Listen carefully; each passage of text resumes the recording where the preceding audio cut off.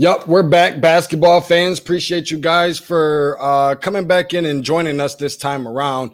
You guys know what this is, unless you've been living under a rock. Tate's Take, as you know, we like to call it the best, the most entertaining, the most educational, and the most informational basketball content on the planet in the form of a podcast.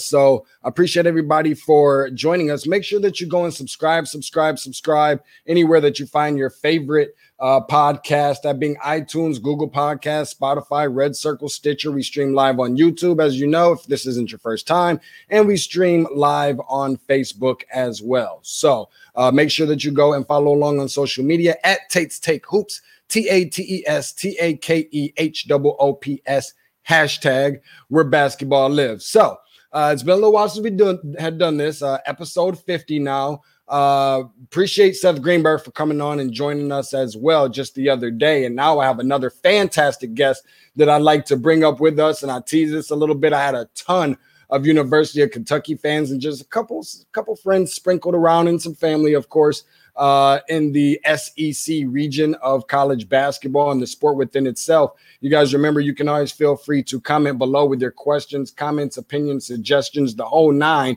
And without further ado, I want to go in and bring my first guest of the evening in here to the locker room. That would be none other than Buzz Baker, the NCAA senior marketing consultant and sportscaster of WKYT, the SEC Network, and the University of Kentucky Sports Network. Give him a follow on Twitter at Buzz Baker. That is at Buzz Baker. Buzz, top of the afternoon, or I guess good evening to you now.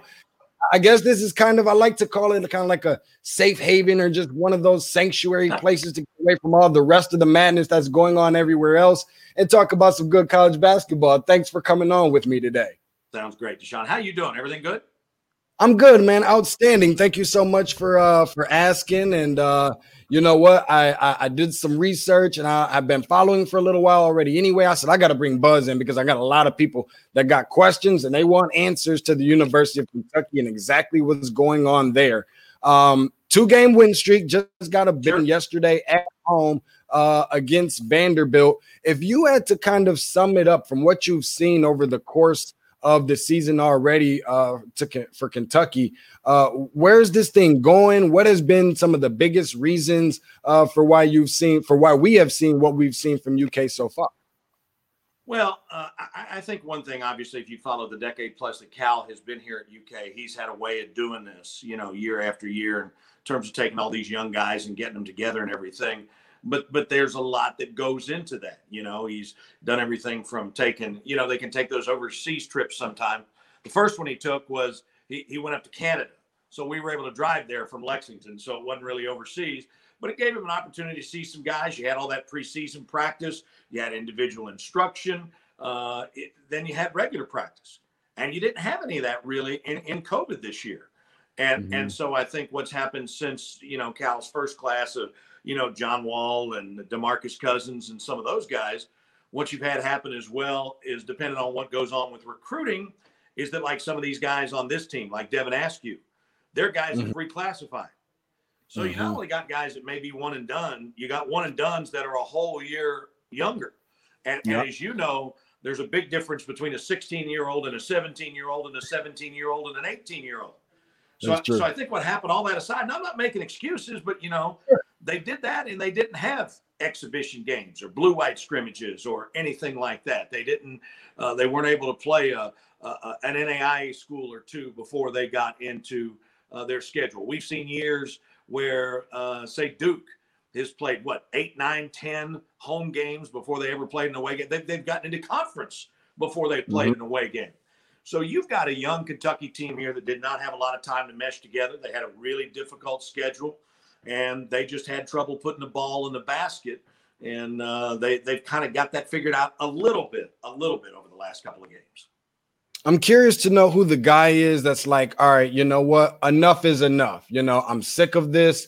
This can't be the way. This isn't the Kentucky way. Wearing that Kentucky blue, that pride, that big blue nation, and just everything that comes along with that type of a blue blood program, coming out of a timeout, coming out of a huddle.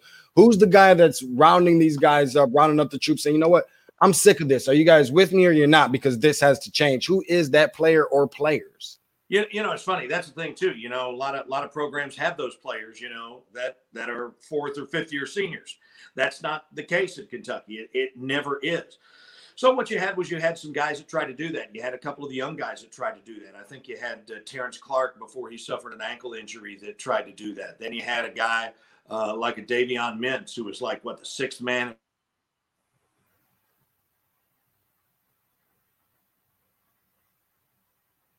Back. So you had Davion Mintz who comes in and who tries to be the old man and the leader. You got a guy like Olivier Sarr, who played at Wake Forest last year, who, even though this is his first year in a Kentucky program like Mintz is a graduate transfer, he's kind of been that guy. But, I don't think there's anybody that's been there that, really has been in that kind of position. They just needed to stick the ball in the basket. And that happened at Mississippi State on Saturday night. You talk about Kentucky being a blue blood program, but like all great programs, they've had Kentucky fans have had a special affection for kids that grow up here in the Commonwealth. And there aren't that many that play for Kentucky. But Dante Allen is a kid, a guard who's 6'6", who was Kentucky's Mr. Basketball, even though he only played like 5-6 games of his senior year before he was lost to a knee injury.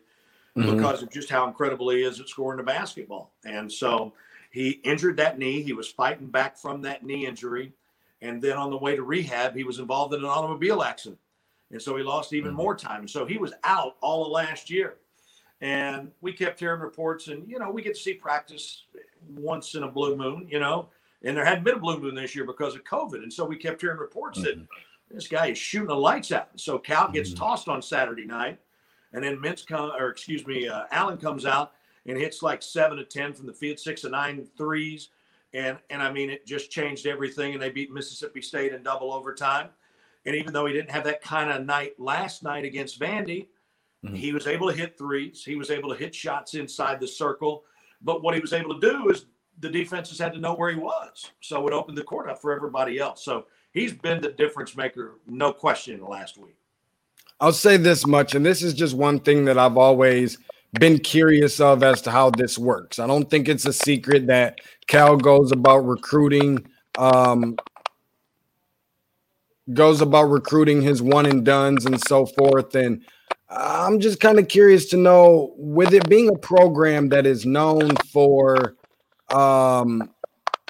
hanging national championship banners and national championship banners only to an extent.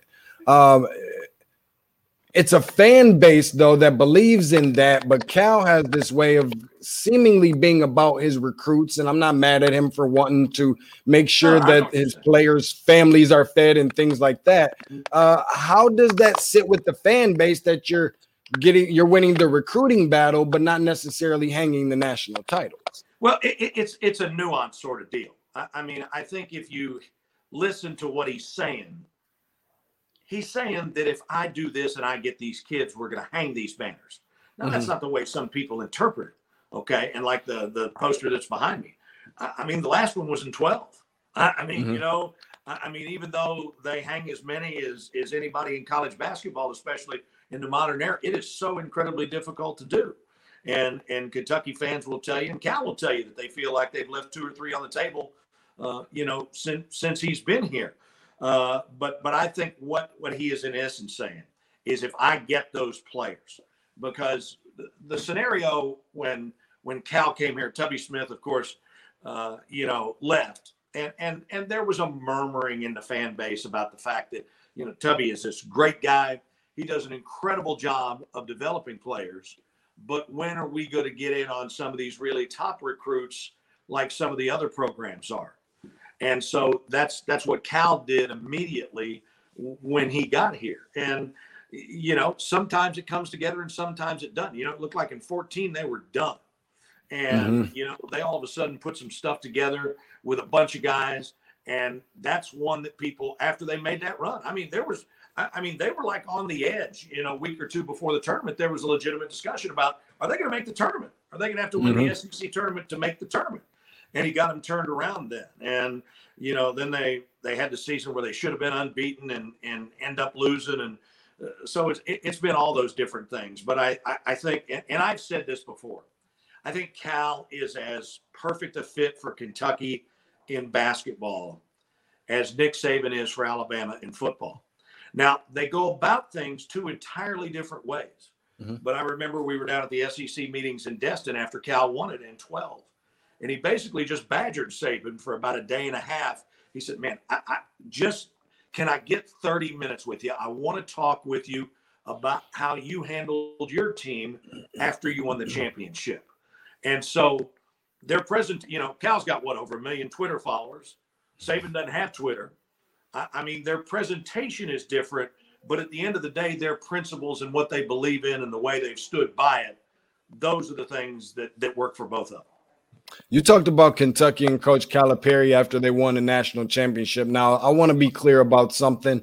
We only do 110% here on this particular program, but when you mention that, I don't want to trash them. However, this year kind of has somewhat of a feel or similar vibe to the way that the year after the national championship year went. 2013, I know about the Nerlens Noel injury. You lose in the first round of the NIT sure. to Robert Morris. Is that somewhat spot on? I mean, obviously they can turn things around. They're 2-0 since the new year.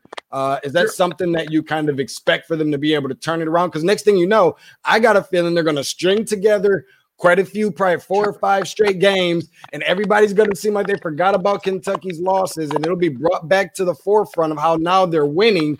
And I can only imagine some of the very entertaining things that Cal will have to say at that point about how everybody counted them out.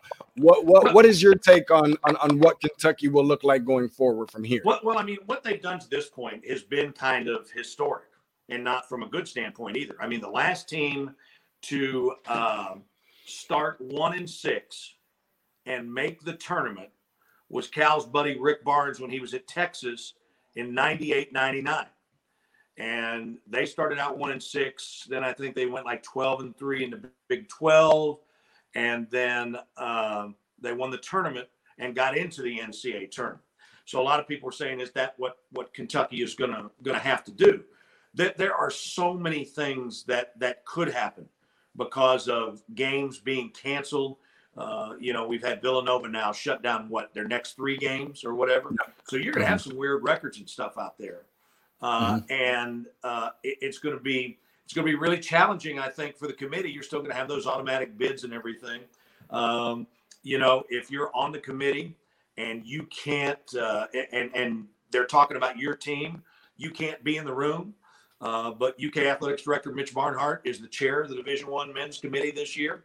So that will certainly help from that standpoint. But not only can they not afford to lose games, they can't afford to lose games on the scoreboard, but they can't afford to lose games because of COVID. Now, Kentucky has done a really good job with their protocols and everything from the standpoint that, at least in terms of football, UK and South Carolina were the only 2 SEC teams that did not lose a game because of COVID or have to change a game around or anything. And so, a lot of people, as we still try to figure out what the heck's going on with this virus as the vaccine rolls out, everybody is much more suspect of what's going to happen because they're playing in enclosed places where they can't spread out as much as opposed to being outside. But listen, they're playing with a really thin margin right now. There's some good things that are happening. They're still without Terrence Clark, who's got the ankle injury. The only guy that played 8 minutes last year, Keon Brooks, is still out with a lower leg injury. That's right. And the whole key for the healthy guys, I think, is going to be whether they can get BJ Boston going the way everybody thought he'd be going. I mean, he's a consensus top 5 recruit. Yep. And, I don't have the stats in front of me from last night, but the 3 games previous, he was shooting like about 35% from the field. But he had gotten 16 rebounds in those 3 games. He had continued to make hustle plays and do the things you ought to do. But you can tell it's kind of weighing on him. And if you get Dante Allen going like he has, keep him going. You get BJ Boston going, and you get some guys back who are healthy. This team's got the opportunity in the SEC to put together a run. They go to Florida on Saturday, and we know how their season has changed. And thank goodness young Johnson is good. the player of the year who went down and, passed out on the court. He's back with him on the sidelines. He's not going to play, but that has totally changed the trajectory of the Florida team. And so Tennessee, I think, was thought to maybe be a consensus number one almost in the SEC, but they've gotten knocked off. And then Kentucky in the SEC Big 12 Challenge, everybody thought it'd be a competitive game, and all of a sudden they pulled Texas. And look at what Texas did to Kansas over the weekend. So there's a lot to still play for out there. I want to ask you this real quick while we still have you. Buzz Baker in the locker room with us, NCAA senior marketing consultant and sportscaster for WKYT, SEC Network, and University of Kentucky Sports Network. Before I ask a couple questions maybe about around the SEC right now and or a couple of the University of Kentucky guys that are currently in the NBA. This is a Kentucky team that didn't win any games in the month of December. And if I'm not mistaken, the last time that Coach Cal led team started out 1-4, that was his first year in Memphis. He started out 1-3 his first 4 years. Followed that up by another 1-3, similar to what he's done this year, and then went on to win 2 games. Up next is over the course of the next 3 games, you go 2 of them on the road, 1 at Florida, 1 at Auburn, another one against the Alabama team that's been really, really tough. What has to happen for Kentucky to start out the calendar year of 2021 5-0? Well, that's a great question, and they've gotten some of those questions answered. And again, to talk about that start. Coming into last night's game, they had lost 2 in a row at Rupp. They lost to Richmond. They lost to Notre Dame. Last night was their first game at home since December 12th. Never had a UK team lost 3 in a row at Rupp Arena since the building was opened 45 years ago. Wow. So that shows you just how uncommon this is. Like I said, Florida's season is very different. But the thing that helps Kentucky, even those games that are on the road, we know the road isn't the road that it used to be, or that it'll be next year after we get this vaccine. So, the Rowdy Reptiles won't be down there in Gainesville. Bruce won't be able to fall out of the ceiling or rappel out of the ceiling and have 9,000 screaming people there. I'll tell you, Alabama's a really good basketball team. I haven't had a chance to see Auburn a lot, but obviously they have come out and announced that they're going to self-impose that postseason ban with some of the stuff that they're looking at. So you always wonder how that's affecting kids and everything. But I just think it's and listen, from where you participated, what guys do, it all comes down to confidence. And these kids, they came from all these high-profile programs. Correct. And some in college and otherwise, and they just hadn't had anything hit them like this before. I mean, It may go back to junior pro. I don't know, but most of these guys just haven't faced it. And I hate to use the term adversity, but they hadn't been shell-shocked like this on the court. And now all of a sudden it hits them. And the whole thing with Boston is confidence. I mean, the kid can play. We'll see if he plays up to those rankings, but he can certainly play and make a big difference for this team. But in order to do that, he just got to get his confidence going. And you've seen it with guys. They get out there and they believe everything that's going up is going in, and it does. And then you get on the other side of that deal, and even though you may have the elbow in and you're doing everything and you're going back to fundamentals, you can't get one to drop. And so I think that's going to be a huge key for this team. Yeah, I've been here in the metro Atlanta area for the past 15 years, and obviously had a chance to see a lot of Sharif Cooper, who is ineligible by the NCAA for Auburn, and obviously BJ Boston, Brandon Boston Jr. As much time as I have, sometimes I feel like while he does have the length and a lot of the tools, like you said, the confidence, maybe not playing with a whole lot of urgency per se, but certainly is a true talent. And has some things about him that you can't teach. And maybe I'm pretty sure you've heard some similar comparisons to Brandon Ingram and things like that as far as his game. But I really believe he's going to have to be one that's going to have to get it going if this team is going to be one that's going to want to make a strong push from here on all the way through till we get to the tournament. I want to talk to you a little bit about a couple guys that are now in the NBA, former Wildcat players. Let's start out with Immanuel Quickley, who has clearly been like really tearing it up, playing really, really well for the New York Knicks, and wasn't really sure what kind of pro he was going to make. But it seems like, no matter who it is, when it comes to Kentucky guards, you can never go against these guys. It's like, even if they don't seem like they're making out to be the best collegiate players, there always looks like they're going to be a better pro. Just kind of your take on that analogy to an extent, or an example, and even more so what you've been able to see out of Immanuel Quickley on the NBA level. They're certainly getting that base, and they're getting prepared to be in the NBA. And it all comes down to development. I guess the first guy from a guard standpoint, obviously was John Wall, who stood out. But then, Eric Bledsoe has continued to get better and better. He's been traded a little bit, but he's in there and getting it done. Devin Booker was a sixth man at Kentucky, and he ends up signing one of those big max deals. And so Quickley and those guys and the way that they played, you just look up and down the league and the roster, and it's not just the guards too. I mean, Bam Adebayo. Yes. Bam wanted to take care of his family. And when he left, nobody who takes in shows like this or tweets, nobody thought why didn't he stay? Why didn't he stay? Well, they just don't understand the whole setup that the NBA, not the NCAA, but the NBA has put in place. And, for guys to make their money, they got to be in there longer. And all of a sudden, in a COVID year, Bam goes out there, and I mean, he just tears it up. And he got what, $160 million or something like that. It's Julius Randle. Julius Randle, another guy. I mean, great dude. And but he's transformed his body. Somebody you guys remember from the ACC, Luke Kennard from over at Duke. Luke did. Most people did not think Luke was going to do what Luke did, and all of a sudden he's a draft pick. His dad and I are friends from the same little hometown up in Ohio, and Aaron Mintz is his agent, who is Julius's agent as well. And I mean, a lot of people just didn't think he was going to do it, and all of a sudden he blows up, right? And he signs for $56 million guaranteed a couple of weeks ago.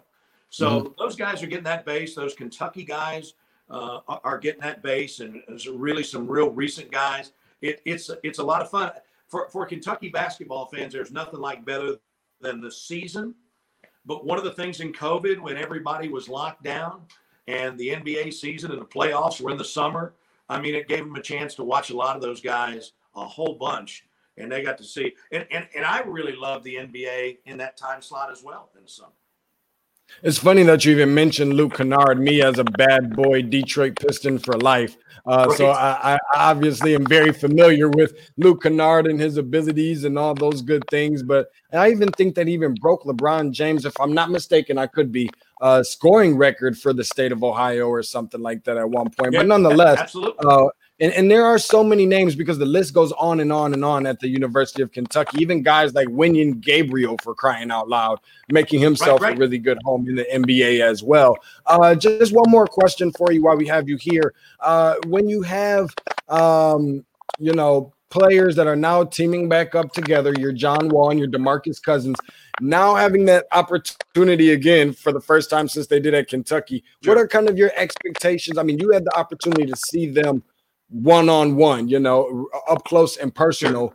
What kind of things do you think they're going to re-implement there while they're there in Houston as teammates once again?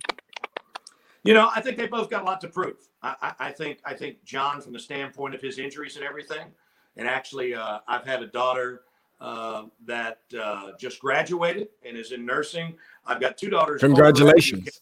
Thank you. I've got two daughters over at UK. And John was in class with one of them this semester. Everybody's doing Zoom class.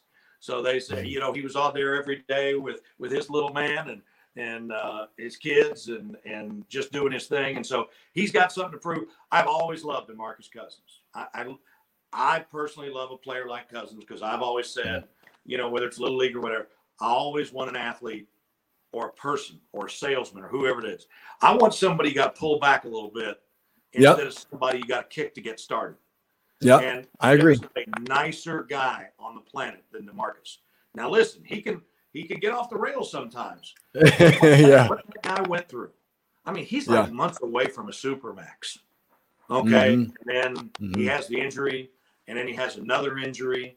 And so I think that they've just got to figure out what they're going to do with the distraction it is James Harden right now. And it seems like everybody, like a Harden or somebody, if they want to get traded, they'll find a way to get themselves traded. So before those two guys and other people can mesh, I think the organization's got to figure out, what they're going to do with James.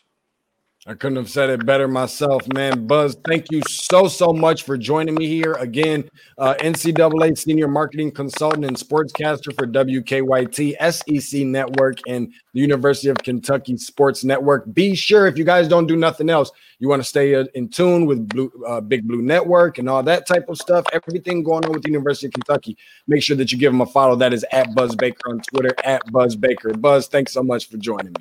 Deshaun, thanks so much. I just want to say something just real quick. Sure. The Atlanta Alumni Club is one of the biggest UK alumni clubs in the country. We love the folks down in the ATL. I usually come down once a year and do a preview. Wasn't able to do Catlanta. Right. And Great Television, who has been a great employer for me at WKYT. Our headquarters is proudly there in the ATL as well. And since you talked about Detroit, Dwayne Casey, who heads up your Pistons, when he graduated from UK, he worked in our sales department before he got into coaching.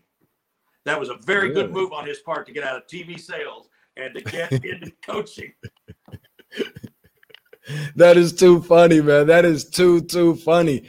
Wow, man. Just so much information. We got to get you to come back on at some point again. I'm sure Kentucky's about to turn this thing around really, really quickly. Everybody's going to forget about it at that point. I just can't wait to hear the sarcasm / seriousness that's always going to come from Coach Cal in those moments.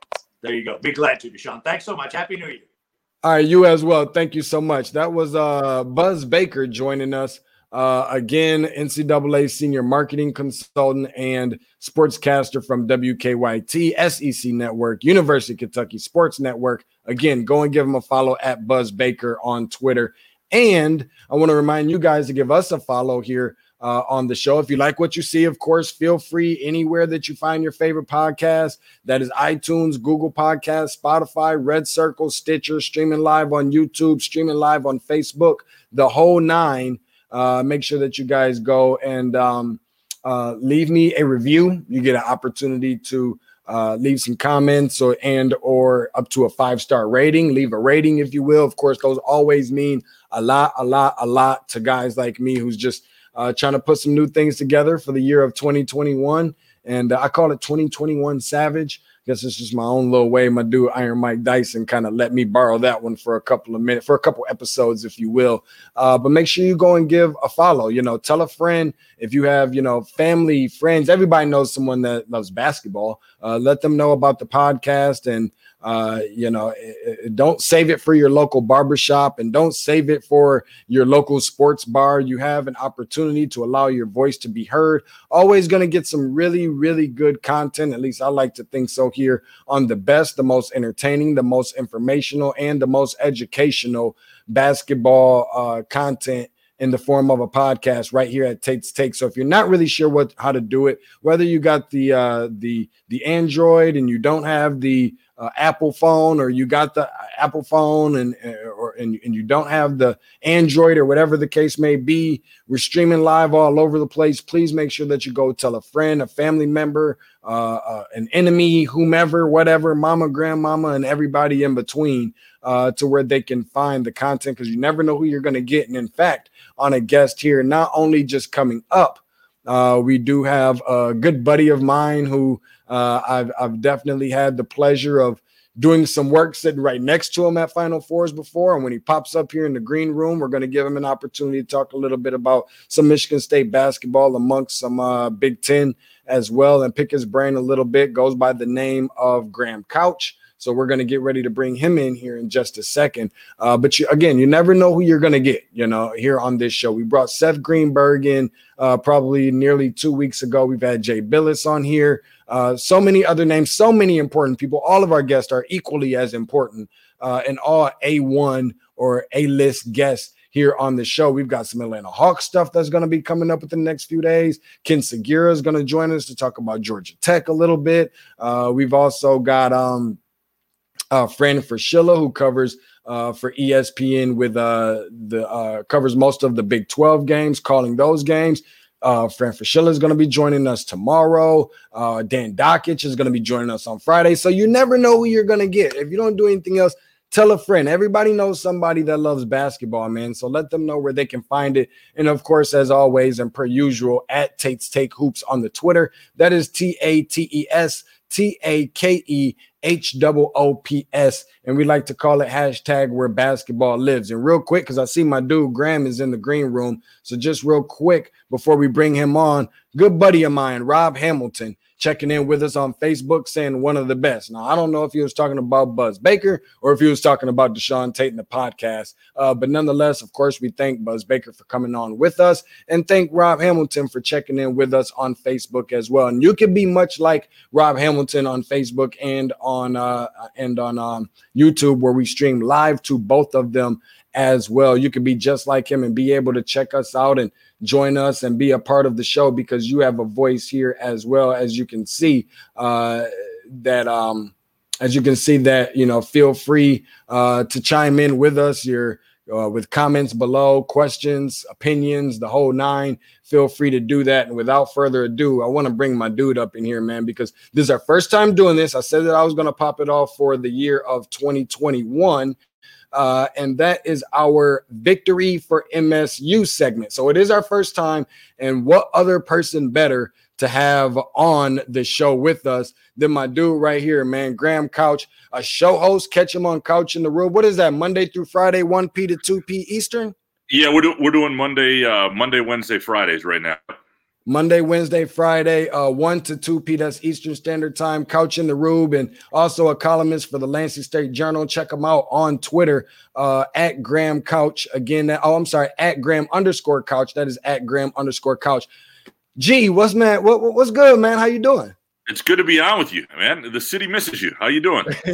I know. I miss the city too, man. Not so much the cold. I guess I brought it this way with me the last time that I came and visited, but thankful for you taking out the time, especially such last minute, to be able to join us here. As I want to definitely get into quite a bit of Michigan State. I know a lot of people who are watching are probably rolling their eyes because they know exactly who and how I am about my Spartans. But a big time win that Michigan State really needed. They put together, much like as we just brought on Buzz Baker, who was covering Kentucky, 2 wins in a row, for them. And Michigan State is on that same route and opening up 2021 in really good fashion, obviously. But it was a really rough start, going 0-3 to begin the Big Ten. This is the back-to-back conference champions. What have you seen from the beginning of the season to where we are now, just in terms of just everything in general, struggles, weaknesses, strengths out of Michigan State, and some things that they've really kind of turned around within the course of the last 2 games or so that made them look a little bit different, and adding a number to the left side of the result column? Well, it's been a weird year in some ways because, they look so good against Duke. And I misread that game. I think like a lot of people did, that they looked like a team that had a lot of parts that have been waiting their turn. They were matchup proof. They could hit you a number of ways. And then we find out Duke's a young team that's struggling, and that win doesn't hold up as well. Notre Dame, when they were dominant. I mean, in both those games, they had these really dominant stretches, right? They go 42 to 18 over Duke over a 15-minute span. There was over 7 minutes against Notre Dame. It was 26-0. And then you see teams like Western Michigan and Detroit and others give them fits. Oakland, and so then they get into Big Ten play, and right away Northwestern smacks them. Now Northwestern turns out to be a pretty decent team. They've had some good wins since, but clearly there were some issues there, and it began at the point guard, Rocket Watts, who I still think could be a good lead guard. I think this was a weird year. Like he really needed an off season, right? I mean, you're talking about a guy who, he in a normal off season, not only do you get the full September, October, all that stuff, but you get the summer where you're playing with your guys, and that's where there's a pecking order established. That's where you figure out how you run with certain guys and who's better, who likes to be with who, where guys like the ball, all that stuff.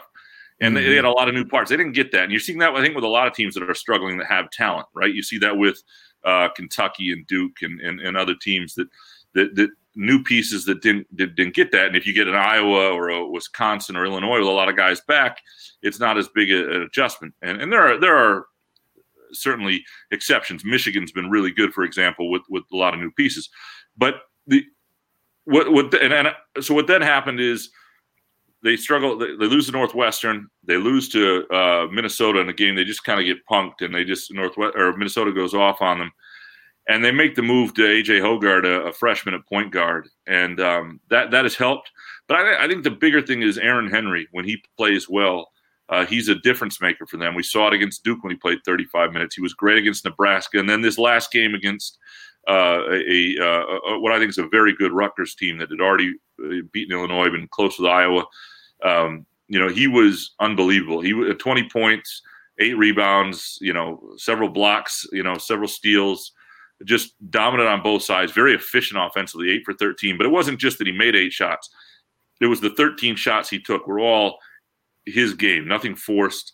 They were able to get out and run. They played great defensively. They rebounded well. And so that I still question them when they get against a team that's going to force them to beat them in the half court, how that's going to look for this team. So there are questions, but they went from a team that a few days ago I thought looked like a bubble team to a team that now I think is shows it can throw a punch against the upper tier of the Big Ten still.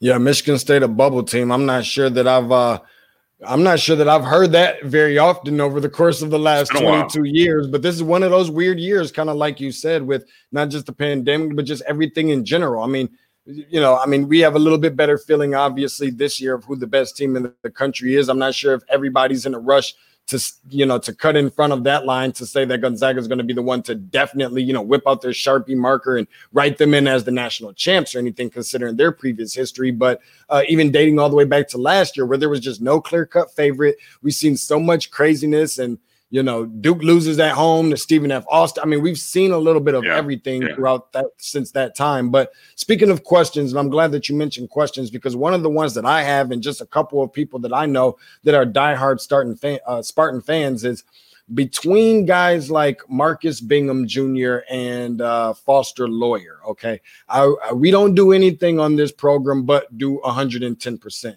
I was under the impression of just me personally feeling like those are two guys that probably more so Bingham more than Loyer, but probably should have transferred like yesterday. Not seeing these two guys get in the game for very much time, specifically being Bingham. And then you have Foster Loyer, who got his 5 minutes on yesterday, but typically gets a little bit more time than guys like Bingham. What has been the issue between these two guys? Because I've heard so much over the offseason about how much improved guys like Foster Loyer was. And I'm just not sure that I feel very confident in the fact that he's lived up to that exactly. Well, I think he is much improved. The problem for him is his ceiling is still here, right? I mean, and so you kind of, and Tom Izzo's alluded to it, you kind of know what he is and what his role is going to be. And one of the things that happens when you certainly that's matchup dependent to certain degrees. Like when you see, a team like Rutgers, which has good athletes and quick guards and can get into you, that's not a great matchup for him. And certainly one of the other problems is they haven't had great rim protection, which plays into Bingham a little bit. And that, some of the lineups they put out there with him aren't very good defensively. You got to have strength elsewhere defensively to have Foster Loyer on the court. And he's been okay at times. I thought he was really good in that Duke game, helped turned it a little bit. But there's no question that, and he's got to shoot more. I mean, that's why he's a Division I player. Is he was a prolific high school shooter. The man, when he has an open shot, should just shoot. And he can move the offense. He plays with grit.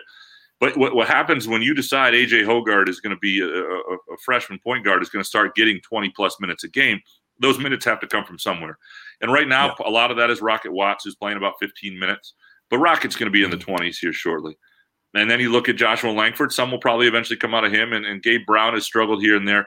But Foster Loyer is certainly somebody who is not going to see 20-plus minutes a game regularly, I don't think. And there might be a few matchups that work for him. To his credit, I think originally, and this is before the pandemic struck, he wanted to prove he could do it at this level. And there's no doubt it was a miss on a recruit because obviously, otherwise, if you have a junior point guard replacing a guy like Cassius Winston, that guy's supposed to be ready to start and be your guy. And that's not where this is. But that said, I do think he's played well enough. I think he's the type of kid who doesn't want to leave. He understands his limitations. I've questioned at times whether he should. The thing for him now, though, is you're not going to have to sit out if you leave after this year. This year doesn't count against you. So a kid like Foster Loyer can look at the end of this year and say, do I want to go play 2 more years somewhere else and go play at a mid-major or whatnot? And Bingham is, I think Bingham they were really hopeful about, and they still haven't given up entirely on. He played a little bit against Rutgers, and he had a couple decent moments, got to the free throw line.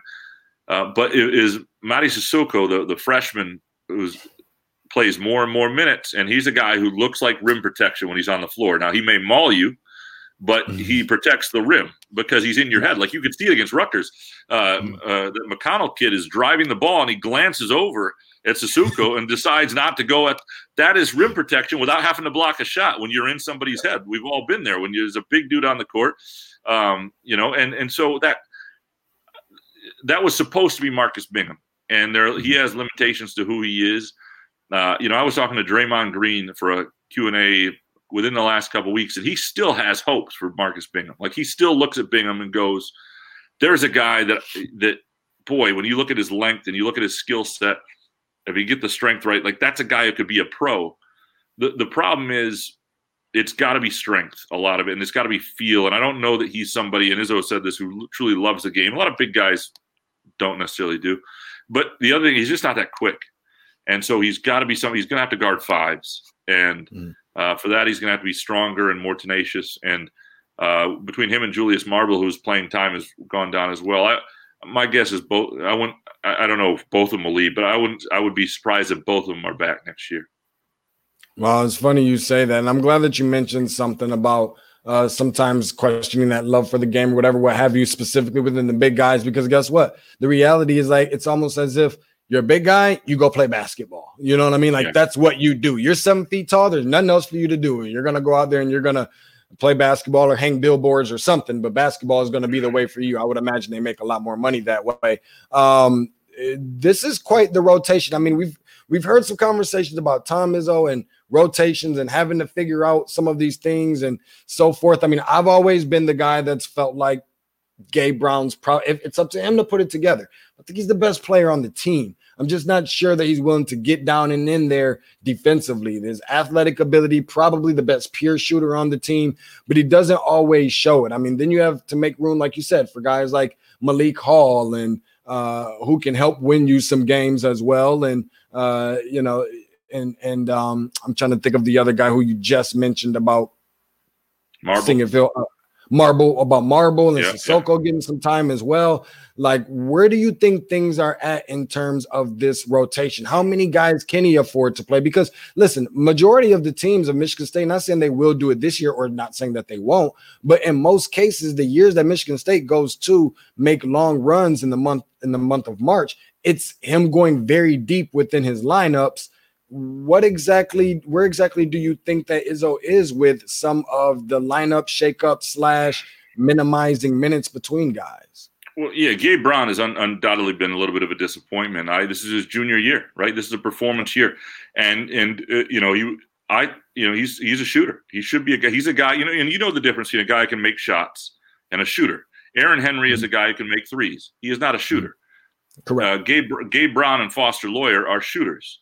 And there's a shooter. The 3-point line can be 25 feet, 19 feet. Doesn't matter. It's just a suggestion. Yep. You're a shooter. You're in the zone, and so that's Gabe Brown has not shown that. Eventually, you have to make shots, and so I think that's a part of it too. You've got to make shots in big moments and step up and do that. The other thing though is, I think that defensively he gets lost way too often still, and I did a little bit of an analysis where I took. This was before the Minnesota game. And what I did was I took there were 8 stretches of basketball in their wins over Notre Dame and Duke, and losses to Wisconsin and Northwestern.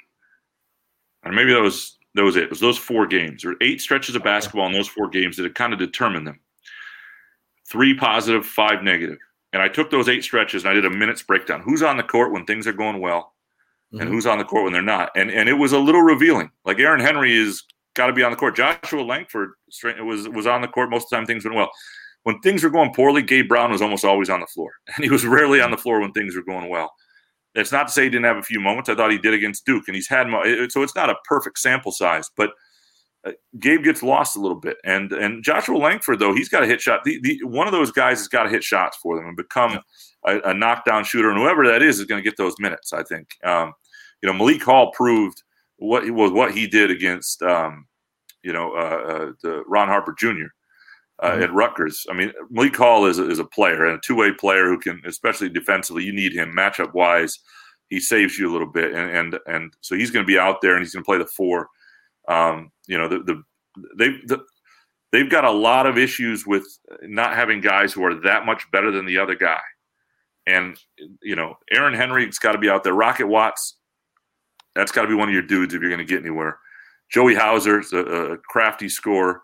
You got to have those 3 guys rolling to get anywhere. You'd like Langford. I don't know if he's ever going to be the same player to be part of that. You'd like some other guys, but outside of those 3 guys, I think a lot of things. And now Hogard is going to start at point guard.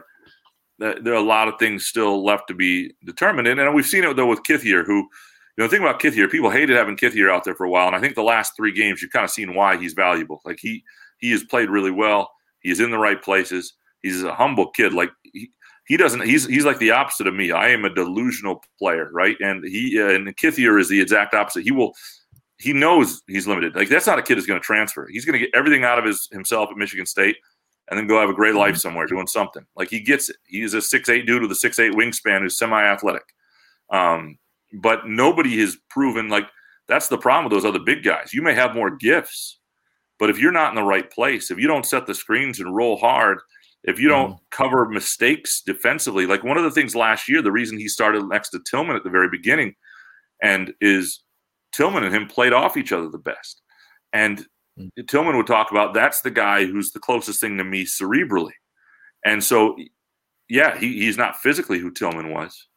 But when you're talking about trying to cover up for a mistake, you need somebody to be there.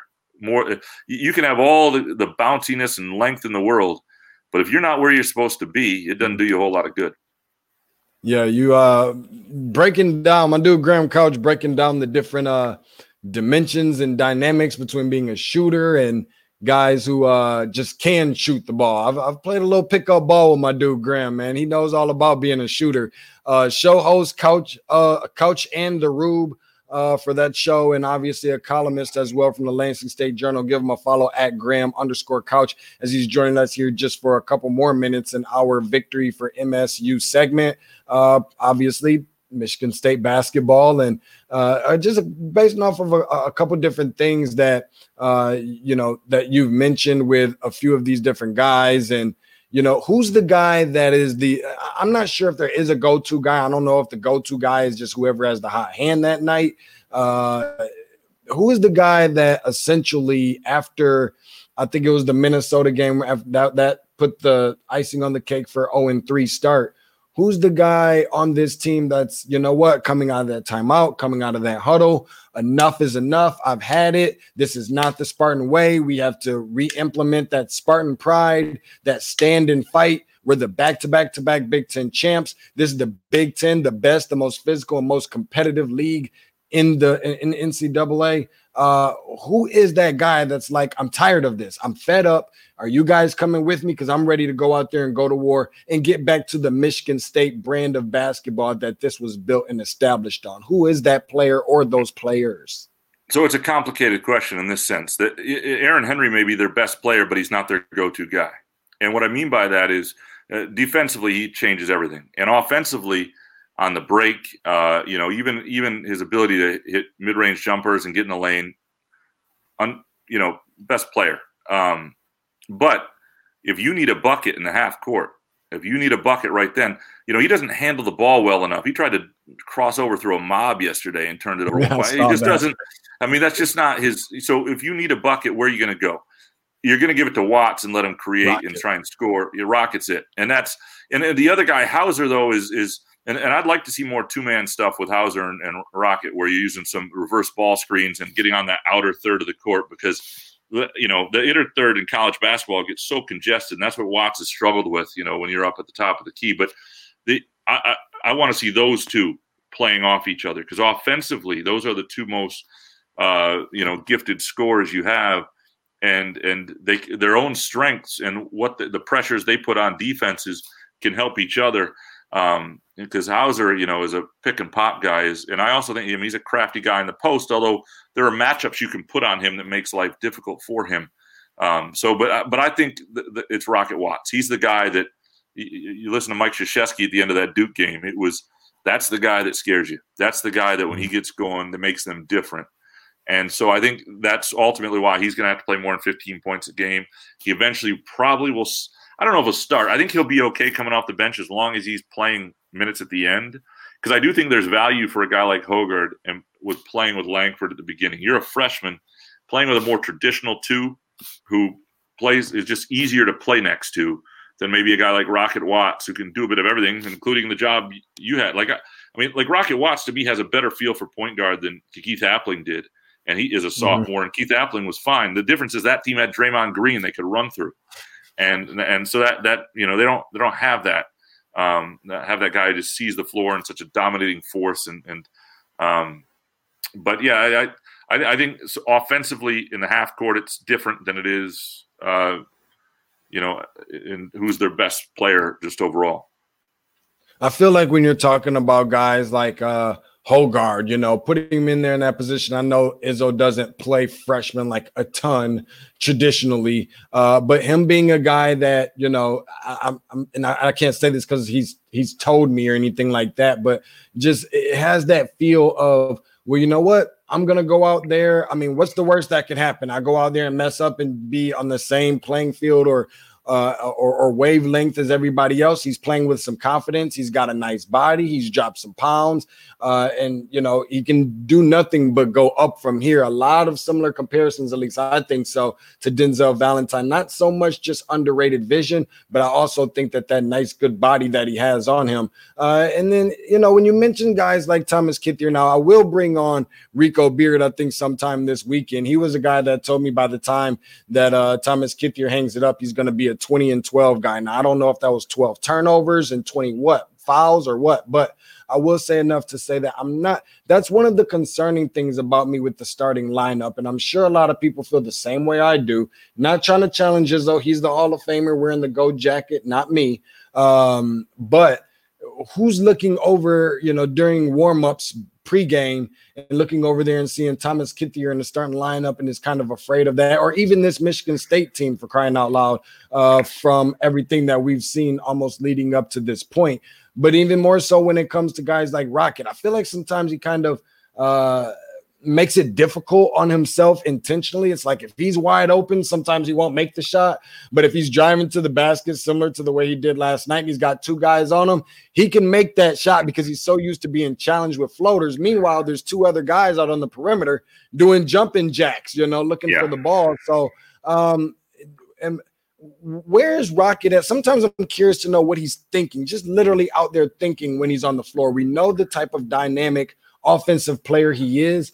Defensively, what does he need to be, or what do some of the other players on this team need to be? Because I'm not sure that they're all locked in physically or locked in mentally the way that we've seen some of the other Michigan State teams.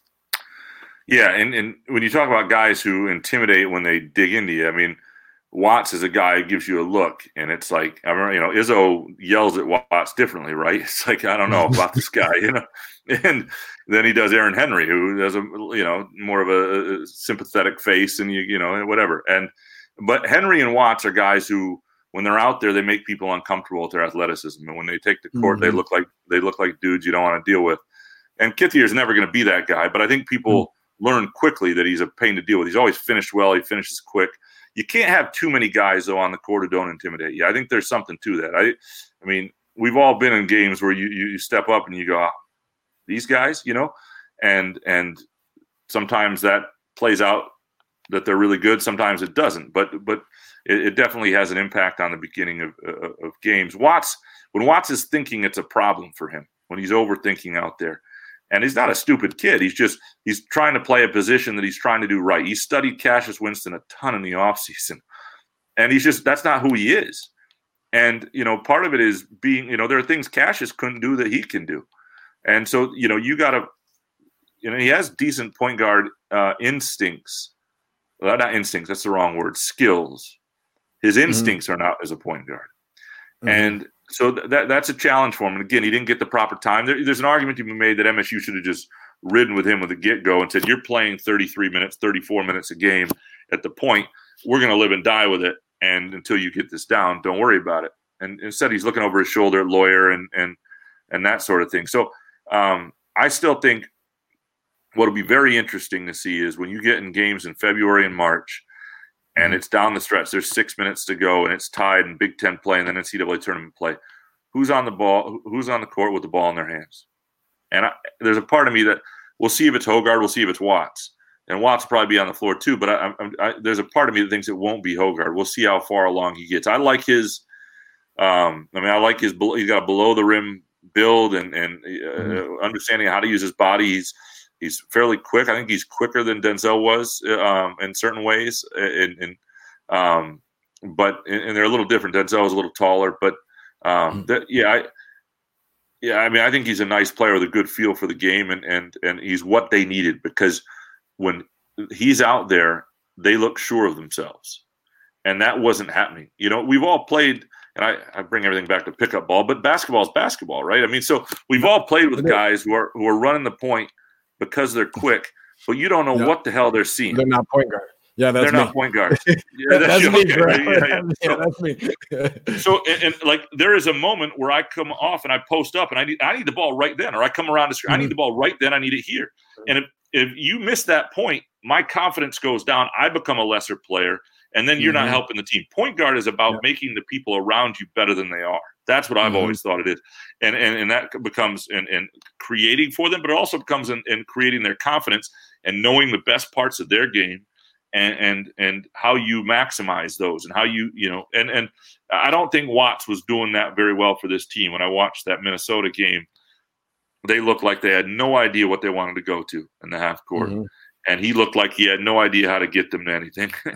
And they're playing in this middle third. And the other thing that always happened in Michigan State, Tom Izzo was in the Hall of Fame for his defense. Yeah. Dwayne Stevens will one day be a head coach because he is as smart defensively and that sort of gap, help, elbow, defense they run. And a guy like Dane Fife comes from Indiana, motion. They don't. None of these guys have that background. I mean, they ran into it and they found it where they were in ball screen after ball screen with Cassius Winston for 2 years. But this isn't what you'd call – they don't have the Jim Boylan on their staff they had years ago where you look and you say there is an offensive guru, so to speak, who can take what they have and let's figure it out. And so I think sometimes those things offensively for this, this staff and this team take a little bit longer. My last question for you before I get you out of here, Graham.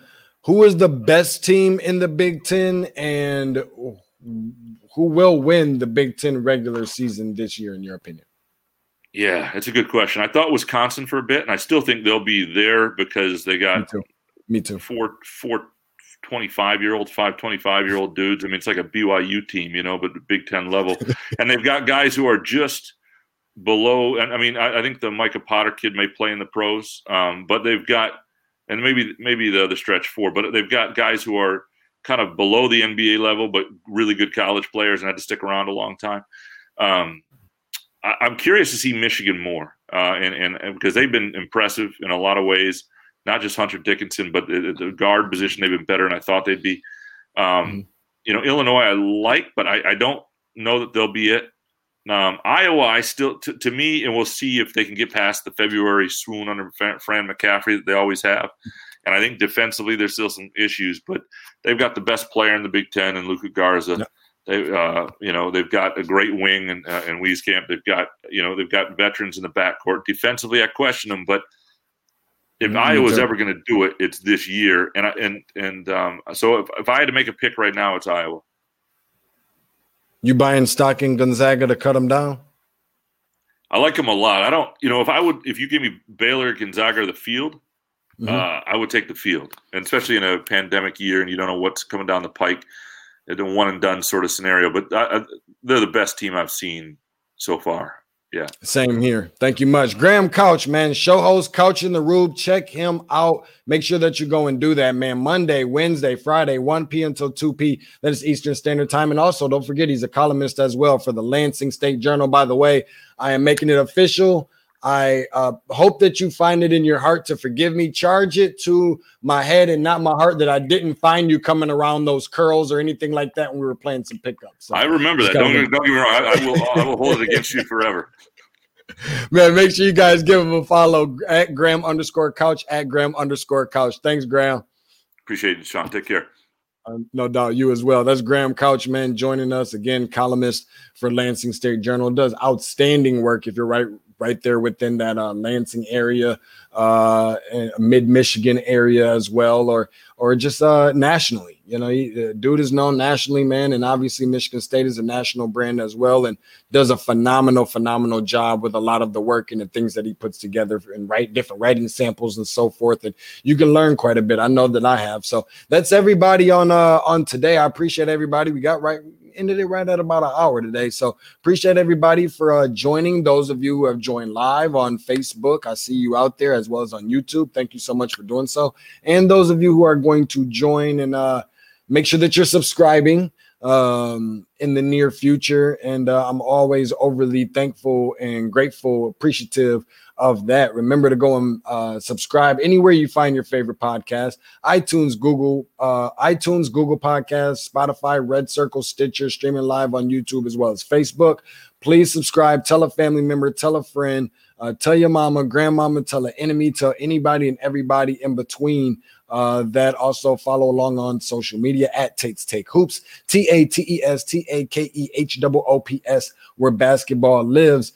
To what I like to call the best, the most entertaining, the most educational, and the most informational basketball podcast, basketball content in the form of a podcast. So leave me a rating, 5-star rating, 1-star rating, whatever you feel that it is.